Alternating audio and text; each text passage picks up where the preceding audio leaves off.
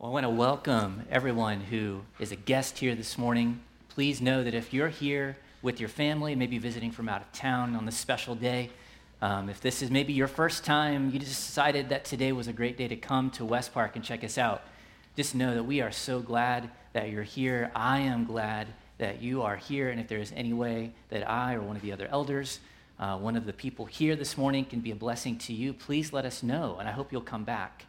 And to everybody else, I've never seen you looking so good before in my life as you are on this Easter morning. I've never seen so many sport coats, dresses, and tucked-in shirts in the hub. This is incredible. It's a moment just to stop and remark at how good God is. So, all right, so let me shift. That was a pretty bad joke. Let me shift here this morning and say something that I'm expecting a response to, because this is kind of how the church has done things over many, many years. So if I say, Christ is risen, then you say, there's an option. Either you could say, he is risen indeed, or Christ is risen indeed. Let's try that again. Christ is risen. Excellent. And that is our hope today. That's why we've gathered today. We are here to remember and to celebrate not something that happened 2,000 years ago, roughly, and has since then not really had any bearing.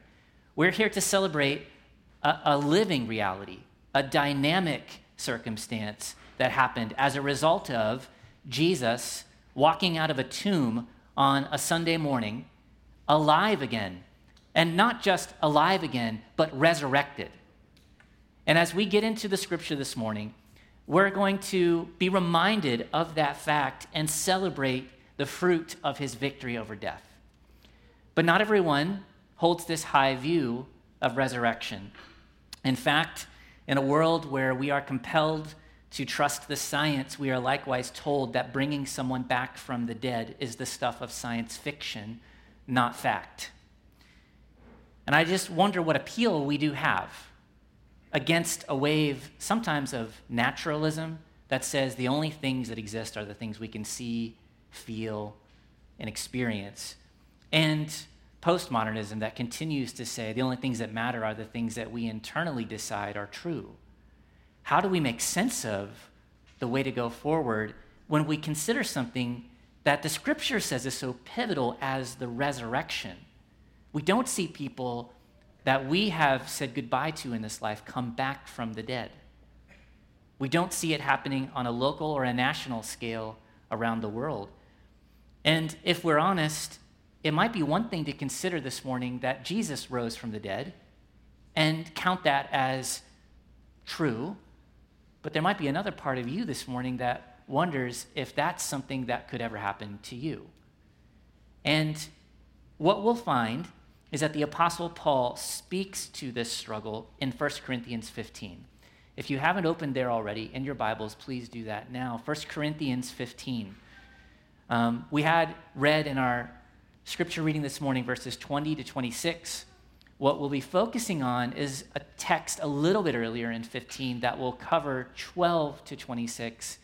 And I hope just to talk to you this morning about the resurrection of Jesus Christ and what it means for you and me. And the theme here that I see is that the resurrection of Jesus Christ is the guarantee of the believer's future resurrection. And if there's any doubt in your mind this morning that that will happen to you who are in Christ, then this text of Scripture will clear that up. And my aim is by the time we leave, that you would be confident, that you would be worshiping the one who has delivered you from death to eternal life, and that if you don't know him today, that today could be the very day that you come to know Jesus and to walk out of here today in his victory, no longer in your doubts, no longer in your defeat, but in the certain victory of Jesus over your sins and over your death and the confidence of your future resurrection. Today we're going to focus on the centrality of the resurrection, why it's so central.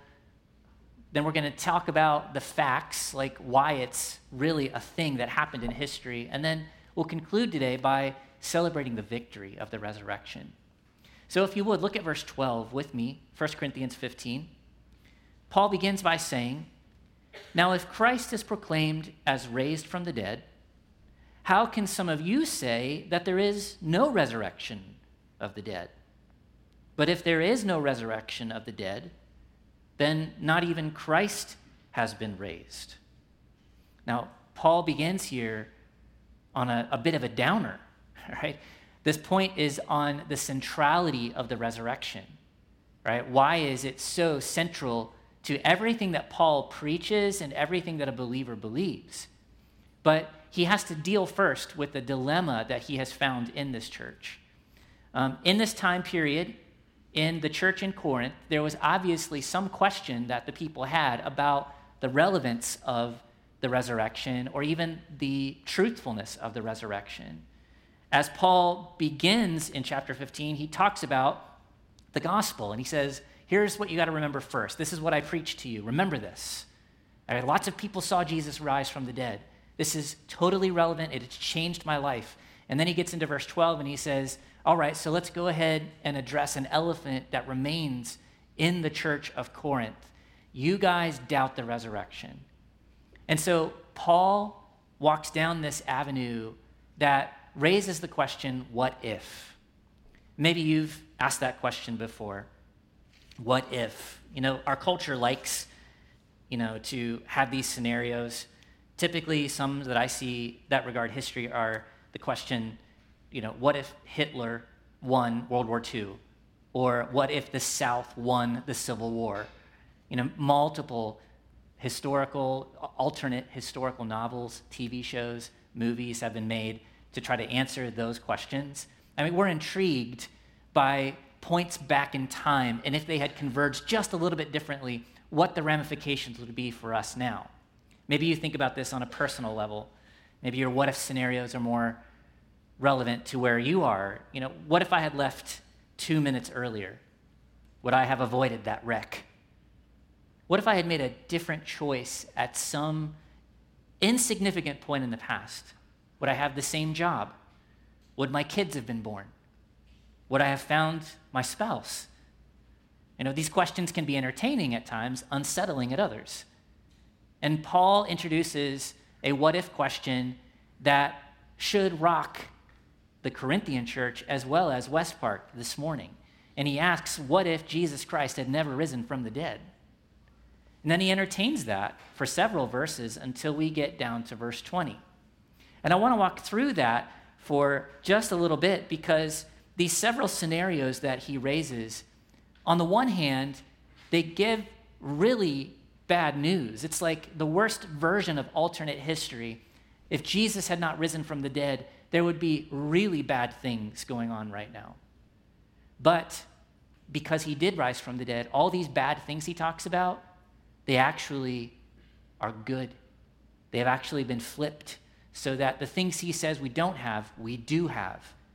And we need to look at them in terms of their central place in our life and faith. The first thing is this. He says, if Christ is not risen, then there is no good news. Look at verse 14, if you would. Paul says, and if Christ has not been raised, then our preaching is in vain. I'll leave it there for just a moment. He goes on to say that your faith is vain. But Paul has staked so much of his message on the resurrection.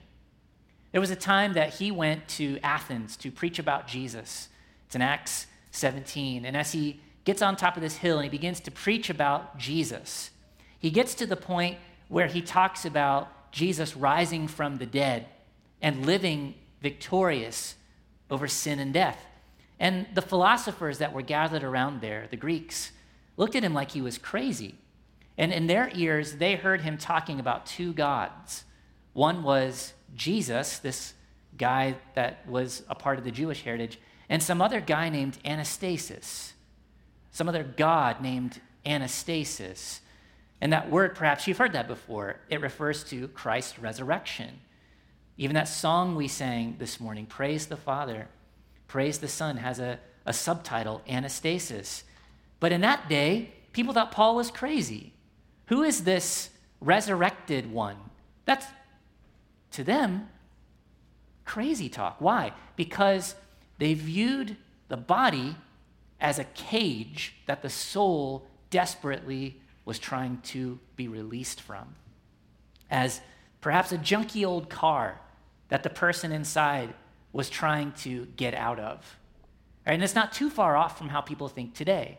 We tend to think that this body that we live in is all messed up, that sin has maybe racked us too much. Even as Christians, we might think this way, and that the true release will come someday when we're free of these bodies and we no longer have them anymore.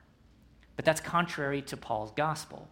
You see, Paul, when he preached, he talked about not only someday you rising in consciousness from the dead and living forever with Jesus in heaven as some disembodied spirit.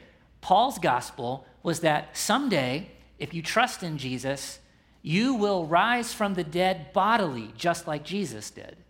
And you will forever be a spirit and a body together.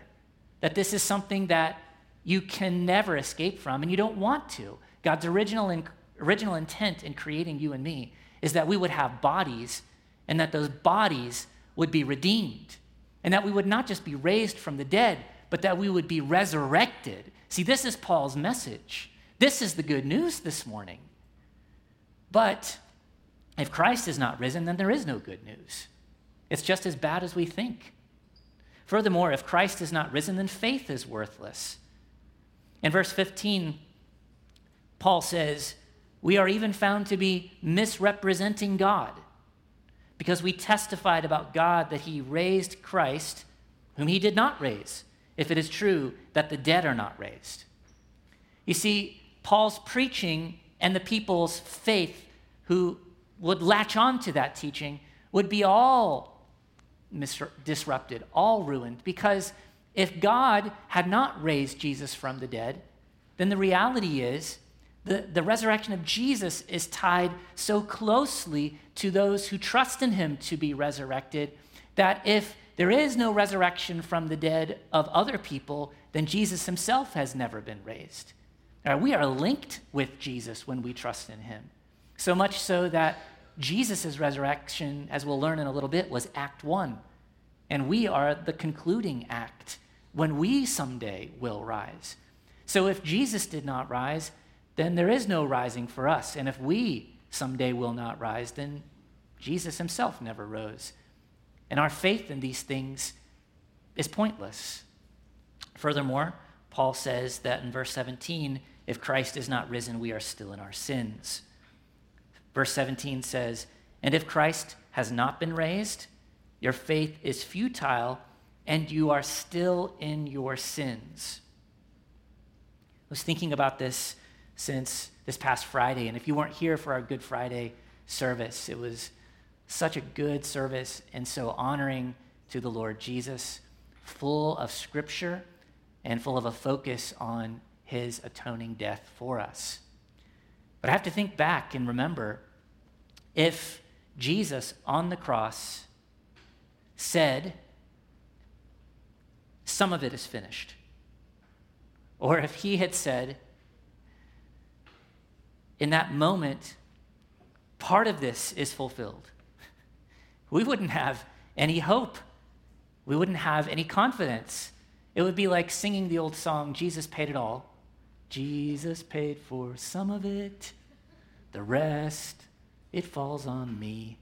You know, that's essentially how people live a lot of the time.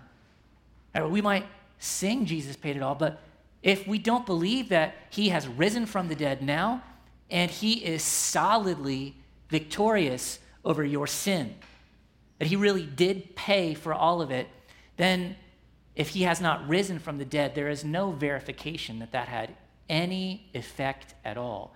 Because you see, if God did not raise Christ from the dead, then that would be essentially God saying, all right, Jesus did not pay it all, and Jesus did not cover the sins of the people. His sacrifice was insufficient. And Paul said to preach such a message would be to blaspheme God, because God did raise Christ from the dead, and by doing so proved that the resurrection paid it all, that the cross was sufficient. But you see, we often stop at the cross, and Paul is encouraging us, don't stop at the cross, but see the empty tomb as the verification that your sins have been paid in full. You know, I think sometimes it's hard for us to really grasp what all this means. I think of, and I'm going to stop here for a minute, because I think when Jesus was on the cross, and what I learned this past week, and he said in that moment of agony, I thirst. Jesus was not conveying physical discomfort. I think as Jake reminded us in the Good Friday service, never once did he from the cross cry out about the physical pain. But in that moment of deep anguish and thirst, Jesus experienced what you and I do not want to experience, and that is the agony of separation from God and the ever-diminishing returns on an ever-increasing desire for sin. All of your sins and my sins were poured out on Jesus in that moment, and the wrath of God was aimed at him for those sins. And what did Jesus do? He took it all. If you have never suffered from dehydration, or perhaps been in a place where you needed water, but you had a dangerous day or two without it, right? By day 3, you're going to die if you don't get water. The increasing agony, it feels like your throat is turning in on itself. And imagine the agony of hell, knowing that you could never escape and that God's wrath was poured out there, and that your desire is still for all of the sin that you could ever get. And it's an ever-increasing desire for an ever-diminishing return. Right? This is horrible, yet Christ took it all. And by expressing this, he took the wrath for you and for me, if you will come to him by faith. So that Paul's statement here, if Christ is not risen, we are still in our sins. But since he is risen, we are freed from our sins, because our sins were fully poured out on him. Paul goes on to say, if Christ is not risen, the dead are gone forever. Verse 18 says, those also who have fallen asleep in Christ have perished. This is a terrible thought, but those who have died already, this is Paul's way of talking about those in Christ who have died. He uses this other description. He says they have fallen asleep. It's a gentle way to describe what's happened for those that death no longer has dominion over. But he says, if Christ is not risen, then those who have passed away, they are gone forever. He uses that word perished. You know, in John 3:16, it says, God so loved the world that he gave his only son, that whoever would believe in him would not perish, but have eternal life. That word perish is talking about the eternal dissolution of yourself. Right? We would, to be nothing. We look at this and we say, we don't want to be forever separated from God. We want to have the assurance of the grace of God. We want to have the forgiveness. And Paul says, if we don't have a risen Christ, we don't have loved ones waiting for us someday. But since Christ is risen from the dead, we do have the assurance that those who have died have merely fallen asleep.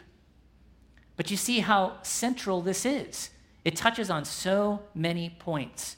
We would have no good news. Our faith would be worthless. We would still be in our sins.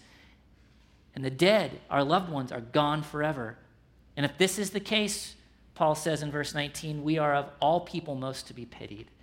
Verse 19 says, if in Christ we have hope in this life only, we are of all people most to be pitied. And here's the reality. If Jesus is not risen, but if he is still in that grave, in that hillside in Jerusalem, then there is no point to the Christian life.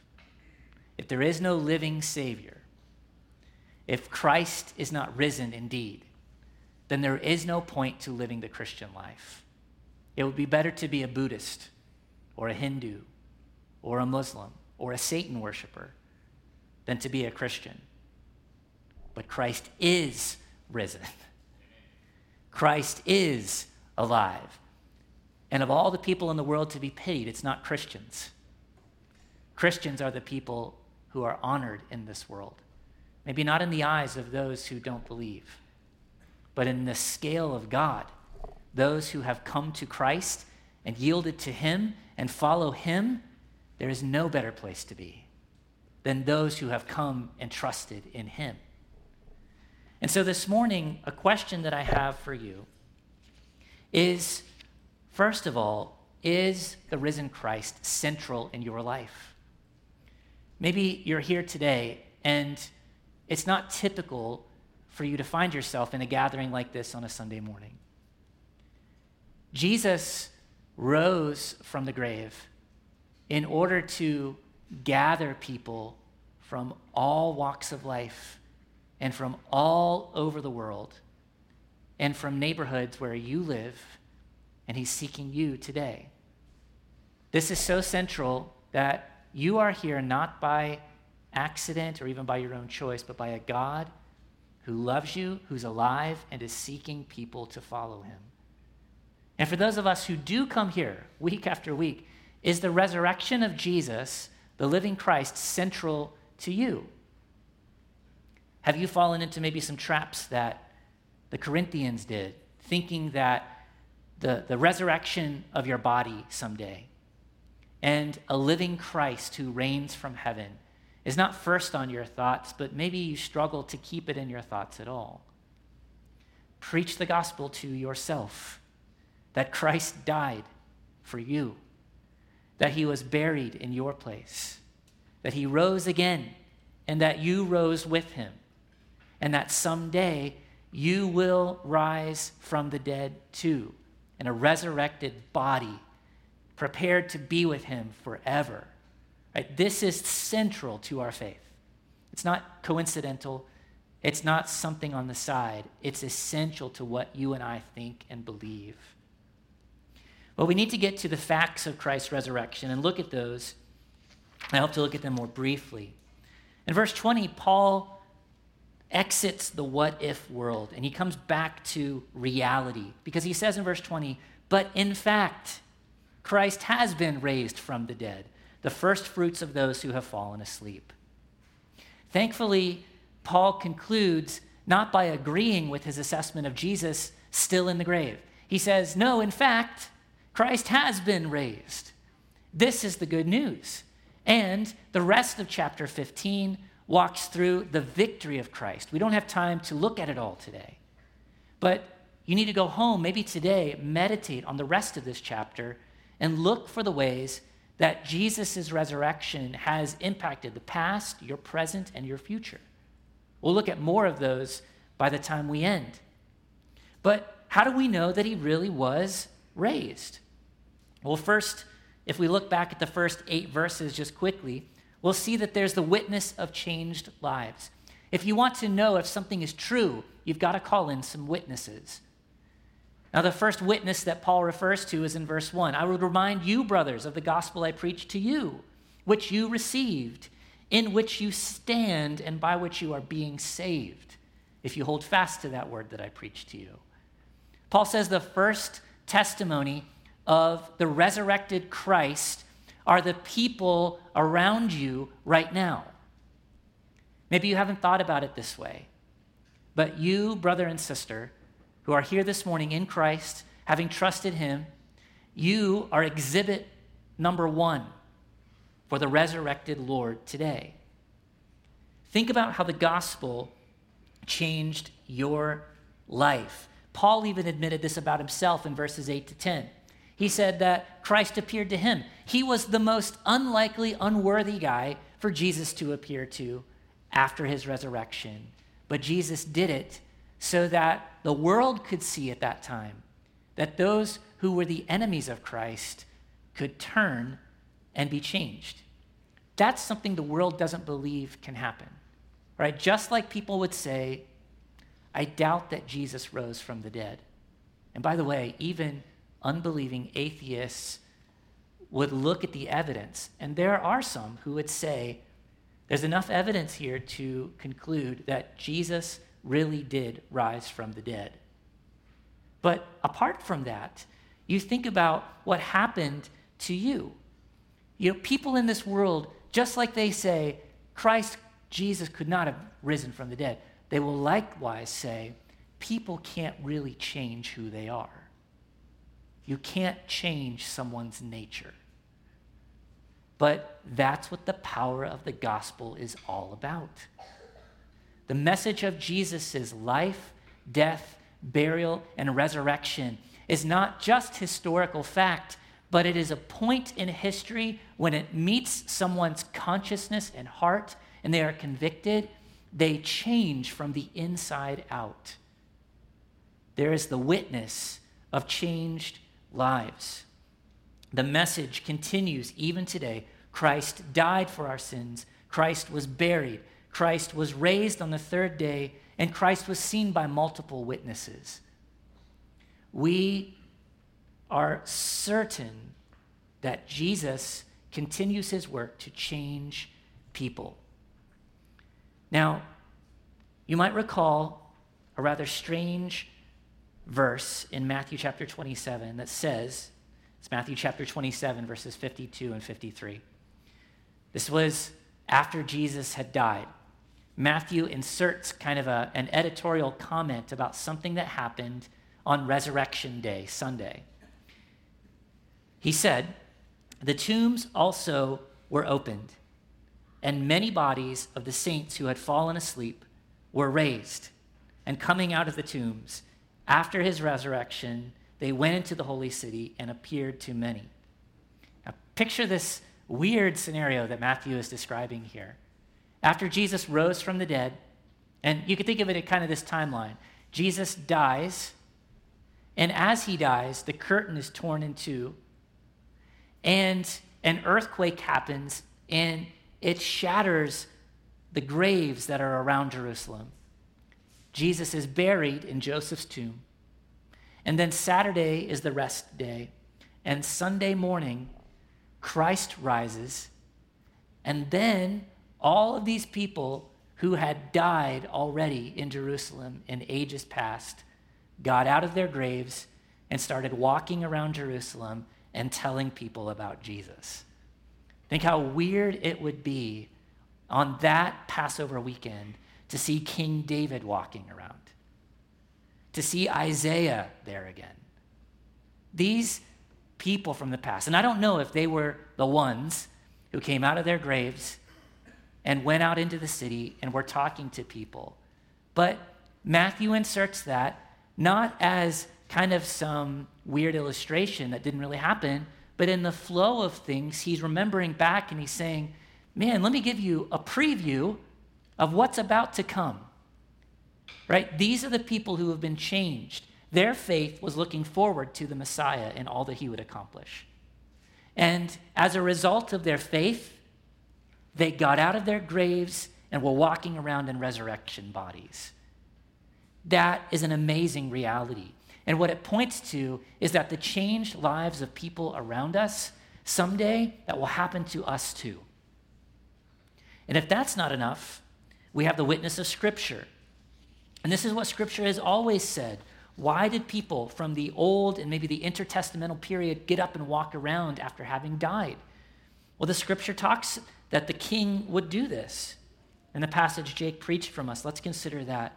Isaiah 53, verses 9 and 10. This is what it says in those verses about his death, his burial, and resurrection. They made his grave with the wicked and with a rich man in his death, although he had done no violence and there was no deceit in his mouth. Yet it was the will of the Lord to crush him. He has put him to grief. When he makes an offering for guilt, when his soul makes an offering for guilt, he shall see his offspring. He shall prolong his days. The will of the Lord shall prosper in his hand. Long before Jesus of Nazareth ever was born, lived, died, buried, and rose from the dead, Isaiah prophesied about this hundreds of years earlier.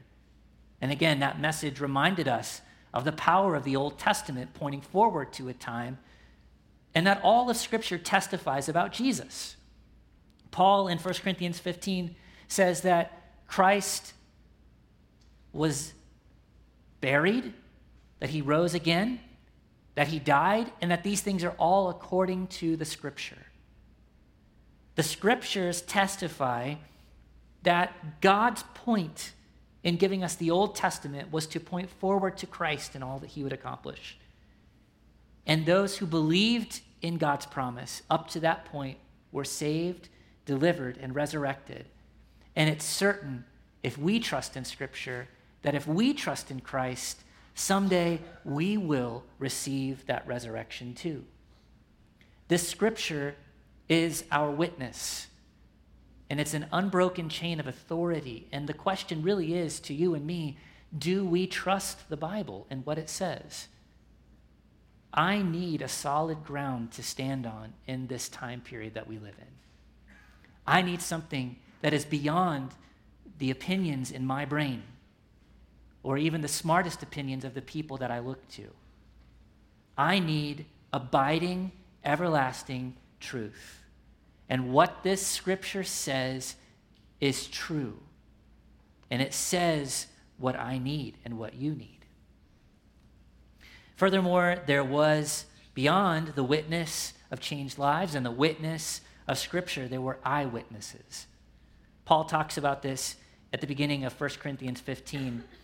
He says that, verse 4, he was buried, that he was raised on the third day in accordance with the Scriptures, and that he appeared to Cephas, then to the 12. Then he appeared to more than 500 brothers at one time, most of whom are still alive, though some have fallen asleep. Then he appeared to James, then to all of the apostles, and last of all, as to one untimely born, he appeared also to me. Why is this so important? In God's arrangement of the Old Testament law, all you needed to verify that something was true in a court of law was to have two witnesses. This is so central and important that God stacked up hundreds of witnesses to the risen Christ. And the end of our Gospels are all united, that Jesus rose from the dead and that people walked around with him and spent time with him. And it wasn't like he exited the tomb and was limping or crawling around, abused and beaten because of the crucifixion. I think that's what people might have thought in their minds, that if he does come back, it will be a long road back to health for somebody who has been so broken. But Jesus came out in perfect health and walked around, still bearing the scars of his crucifixion, but that was intentional, to show that he had forever borne the stripes for the people that Isaiah 53 said he would bear. And now, when people saw him, they had a hard time believing that it was really him. This morning, I read this story of those walking on the Emmaus Road. And there must have been something just different enough, and perhaps something that Jesus was doing to withhold his identity from them for a season. But still, to think that this person who has just been through crucifixion is now walking around, going miles in a journey, and people coming back from that encounter with hearts burning to tell other people about it. This is the power of the eyewitnesses. And we can't discard this. We can't disregard it. There are too many people placing too much hope. And for us here this morning, I want to say to you, if you have put your faith in Christ, you've seen too much. You can't go back. Your hearts have been captured by Jesus. And I know that you could still entertain doubts. And I know that you would still worry about the future. And I know that you wonder at times if it's all going to work out the way that Jesus says. But we've seen too much. We can't go back now. And I want to encourage you to endure, to turn back to the witnesses in Scripture and to take in what they've said, to worship Jesus and to spend time with him. He is still alive. I want to end with the victory of the resurrection. I want to talk about that this morning. We've established, I hope, that the resurrection is central, that it is provable fact. It's true. It really happened. But what does it mean? With what is provided in this passage, what's promised here, is it really a certain reality? Can we trust in this? Well, for certain, we who are in Christ walk in the victory he won in the resurrection. Here's what we have to look forward to. If you will, look at verses 21 through 23 for a moment. It says, "For as by a man came death, by a man has come also the resurrection of the dead. For as in Adam all die, so also in Christ shall all be made alive. But each in his own order. Christ, the first fruits, then at his coming, those who belong to Christ." Now, Paul uses the word first fruits back in verse 20 to describe Jesus. It says that he is the first fruits of those who have fallen asleep. This word first fruits describes an initial resurrection and a future resurrection. You might recall that earlier I said Jesus' resurrection is like Act 1, and our resurrection in the future is like Act 2. It is the culmination of what he inaugurated when he rose from the dead. What does this have to do with Adam? It has everything to do with who we most identify with and who identifies us. Now, if you want a more full description of Adam and Christ and being in Adam and in Christ, I would encourage you to go back and listen to our message on Romans 5. But for the sake of our time here this morning, the issue really is about who defines you now. Now, each of us are defined initially by Adam because the Bible describes him as God's head that he put in charge of all humanity. Everything flows down from him. Whatever he did has an effect on us. And his initial rebellion and his disobedience way back in the Garden of Eden has such damaging and eternal ramifications on you and me today. So we could be identified by Adam and his original sin and our sin that we add to it and make it worse. Or we can be identified and we can be described as in Christ. This is the typical way that Paul describes Christians. He rarely uses that word Christians. He rarely uses the word disciples.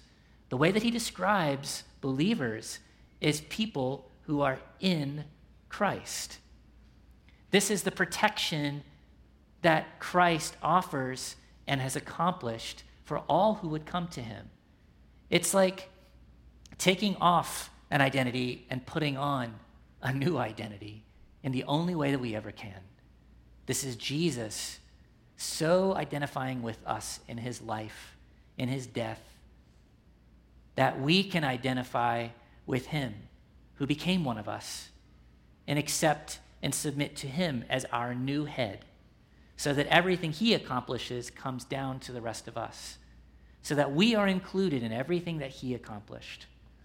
So that, in a sense, we're looking to get somewhere and get something that we could never afford. And we come to find that Jesus has indeed paid it all. Maybe you kids here are excited if you ever get to go to Dollywood. All right, it's one of Tennessee's best parks. Maybe it's the best in America, arguably. Right? But there was a time when my family was given friend passes to get in. All right, we looked at the price and we said, we can't do that. But then someone offered us friend passes. And you know what? We got to the gate, and this is, maybe you can't do this anymore, I don't know. And we just showed them the friend passes, and we were like, yeah, we're friends with this guy. And we got in. We didn't pay for anything. We could enjoy fully everything on the inside of those gates. And it was all thanks to those who had paid the price for us to get in. All right, so next time you kids or middle schoolers or teenagers get to Dollywood, and if you actually get in through a friend pass, maybe you could give people friend passes so that they can experience that, and they can remember We walk into Dollywood based on the payment of others, and everything we get to experience is from their blessing. We get to experience every benefit of Jesus. It's like getting to the gates of heaven and saying, why should you get here? Jesus has covered all this. You're like, I know Jesus. Jesus paid for all of it for me. And God would say, I'm satisfied with him. I'm satisfied with you. All right, that's good news. This is what the future resurrection is about. It's about getting to come up from the grave, and just like those people in Israel on that resurrection day a long time ago, we will get out of our graves someday when the King returns and he puts everything in order and he says, get up, come up here and be with me. We will be reunited with bodies that will be made new and perfect for all eternity, the future resurrection. We will also have justice. Verses 24 and 25 says this. Then comes the end when he delivers the kingdom to God the Father after destroying every rule and every authority and power, for he must reign until he has put all his enemies under his feet. Right? This text tells us that Jesus reigns now, and he will reign until every enemy that you and I have in this life will be put under his feet. That's a way of saying he will conquer them all. We often sing, and we did on Friday night, a song by Andrew Peterson called Is He Worthy? On that same album, he has a song called Rise Up.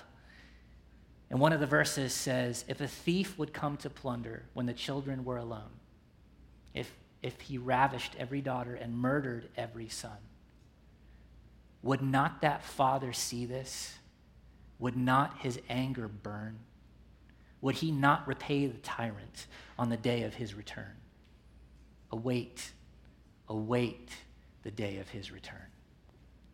Right, we have enemies, and the Lord is not ignorant of those enemies right now, and we are not the ones to revenge or get revenge or exact vengeance in the name of Christ. But someday Jesus will put everything right. All sin, all misdeeds, all lies, all those who would abuse others and sell them into slavery, if they do not turn, if they are people to submit to Jesus, then someday they will be under the feet of Jesus. We don't desire this. We would desire that they turn, but someday things will be made right. Await the day of his return. Justice will come in all the right ways. And finally, death is defeated. Verse 26 says, the last enemy to be destroyed is death. Now, admittedly, sometimes we wish it was defeated even now. It'd be nice if it said the first enemy to be destroyed is death. But in this way, we grow in confidence and faith, not in what we can see, but in the unseen, and in the Lord who told us that the way to truly live is to die. And if we would be fit to be with him forever, then these bodies need to be changed. And the way that they are changed is through death. C.H. Spurgeon once preached on death, and he encouraged his congregation with these words. He said, "Brother, you do not want dying grace till dying moments. What would be the good of dying grace while you are yet alive? A boat will only be needful when you reach a river. Ask for living grace and glorify Christ thereby, and then you shall have dying grace when dying time comes."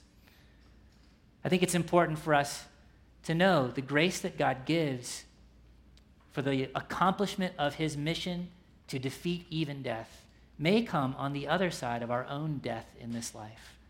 It may be that it will be accomplished before we ever die physically in this world, and we will be changed in an instant when we see him.